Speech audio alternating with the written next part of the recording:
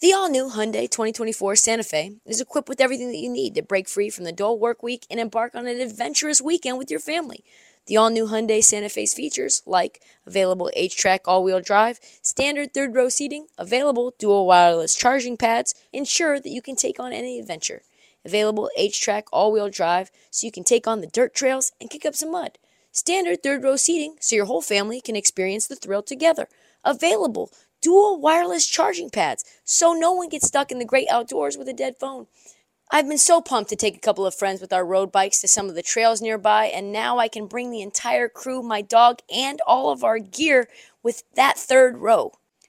Learn more about the new Hyundai Santa Fe at HyundaiUSA.com. Call 562-314-4603 for complete details. This episode is brought to you by Progressive Insurance. Whether you love true crime or comedy, celebrity interviews or news, you call the shots on what's in your podcast queue. And guess what? Now you can call them on your auto insurance too with the Name Your Price tool from Progressive. It works just the way it sounds. You tell Progressive how much you want to pay for car insurance, and they'll show you coverage options that fit your budget. Get your quote today at Progressive.com to join the over 28 million drivers who trust Progressive. Progressive Casualty Insurance Company and Affiliates. Price and coverage match limited by state law. You're tuned in to Heat Check with Trista Crick. On this episode of the Heat Check, we've got an interview with Yahoo senior NBA reporter and friend of show, Jake Fisher.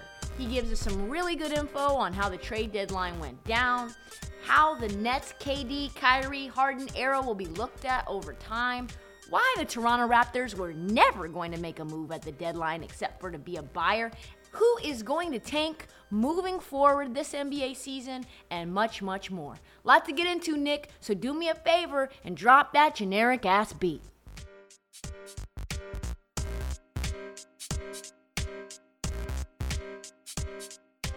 Let's just talk about, the trade deadline as a whole, because I felt like, to a degree, it was, one of the more dramatic trade deadlines, and then outside of the two real pieces of shock and awe, there wasn't really anything of note. Yeah, I mean, that's kind of what we, with inside information, were kind of saying for a while, right? That there wasn't a lot of starting level players that were actually going to move teams. And then the Kyrie Irving thing obviously threw a giant monkey wrench in the entire trade landscape. But just like with Kevin Durant requesting the trade an hour before free agency started, those two situations kind of happened in a vacuum outside of everything else. Free agency started at 6:00 on June 30th, even though KD, asked out, and, the wheel still spun, the world still moved on. And the fact that Kyrie's trade happened to Dallas, he requested on Friday, so it was 6 days before the deadline, and then he was already dealt by Sunday. I mean, the reporting has been pretty clear since that KD requested his deal out of Brooklyn on Monday, but the Nets, they weren't willing to discuss it with anybody. He wanted to go to Phoenix. He's wanted to go to Phoenix all along. So the other 28 teams kind of operated as we were expecting, which was pretty much Toronto dangling players and having a lot of calls around the league, but they didn't make any selling type moves. They were interested in Jakob Poeltl, like we had known about since, last trade deadline when they were registering interest there.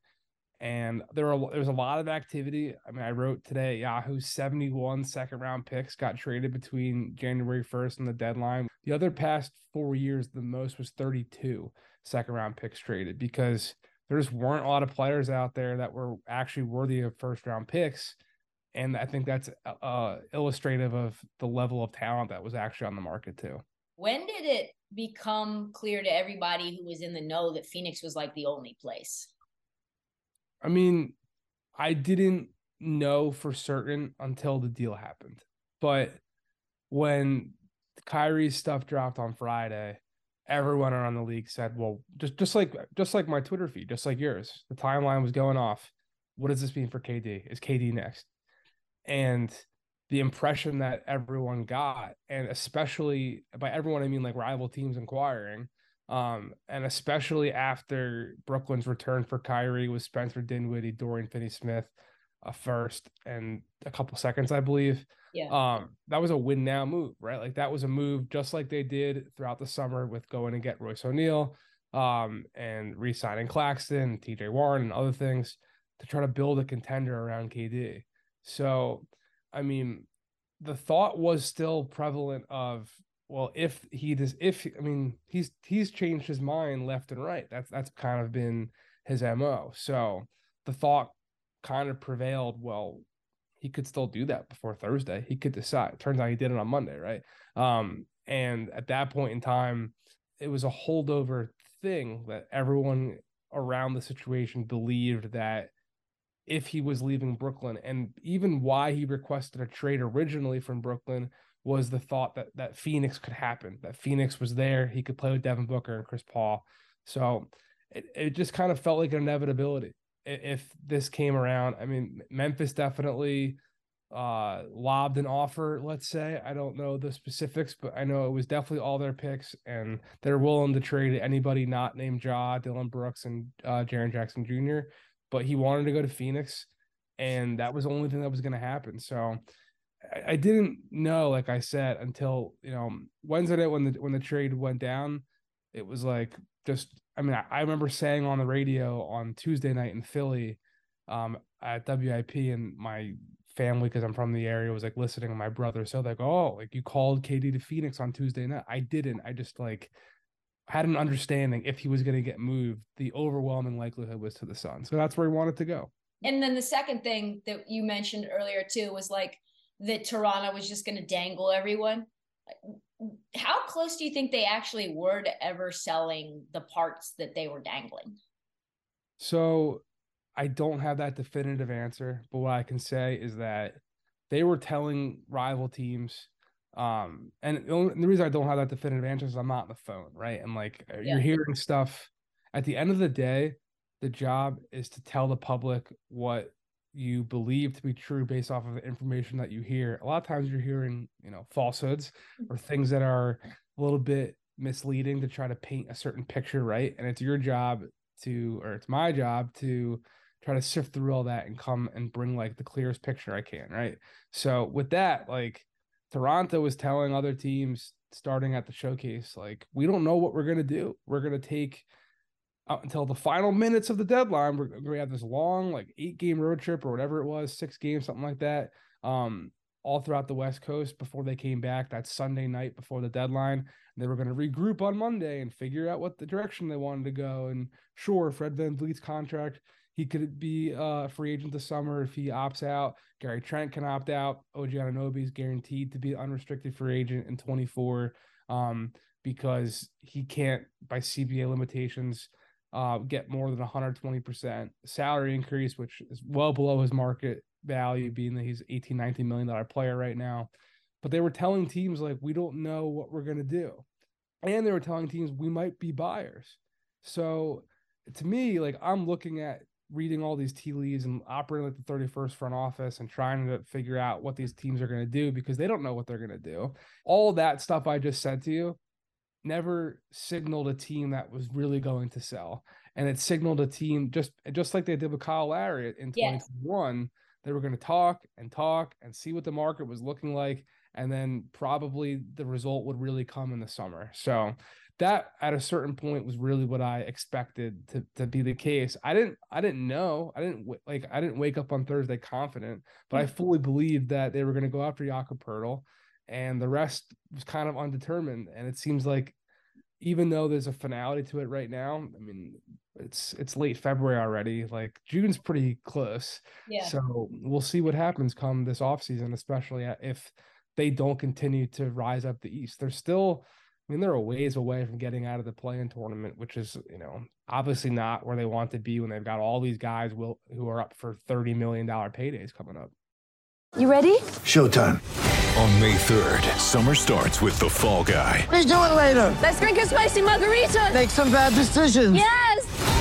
Audiences are falling in love with the most entertaining film of the year. Fall Guy. Fall Guy. Fall Guy. That's what the poster said. See Ryan Gosling and Emily Blunt in the movie critics say exists to make you happy. Trying to make it out? Nope. Because I don't either. It's not what I'm into right now. What are you into? Talking. Yeah. The Fall Guy. Only in theaters May 3rd. Rated PG-13. Yeah, I thought that to myself. I was sitting in the lawn in Arizona, and right before this, on Super Bowl week, and I was like, do we really actually believe these guys are going to do anything? Like, are they really going to move OG Anunoby when he's under team control for another year and change? Like, it just doesn't, it never felt like a Masai move, like a full fire sale. You know what I mean? Yeah. So I think you're right. It is interesting that they didn't do anything really at all except for, purchase Jakob Poeltl, former player. In fairness, like, they can say no one met our asking price. Like, the Pacers offered 3 firsts, right? The Pacers picks, I believe one was Cleveland, one's Milwaukee. Like, those aren't great first round picks. They're late 20s. The Grizzlies offering a bunch of picks. The Grizzlies they're projecting to be, a top 5 record team in the league like they have been for the next half decade. Like, how valuable are those picks going to be? So I can understand, the Raptors thinking, well, we did a good job of drawing up this interest to get the quantity of first rounders, but the quality isn't what we're looking for. Like, that could be a fair counter argument, but I don't know. 3 first round picks, no matter where they land, for a player that, I don't know. I don't know if OG Anunoby is ever going to be more than what he is in Toronto. That's also, why would a team give up so much more than what we just stated? Because they wanted to pick, from everything I've heard, the Raptors wanted picks and players, and a player, when that's, let's say it's Memphis or Indiana, but Memphis, probably it's greater stakes for them, being that they're at the top of this echelon here. Are they going to just willingly mortgage all that stuff to be right in the situation Toronto is, where he could be an unrestricted free agent with no guarantees to re-sign in 24? That's a lot. That's a big price to pay.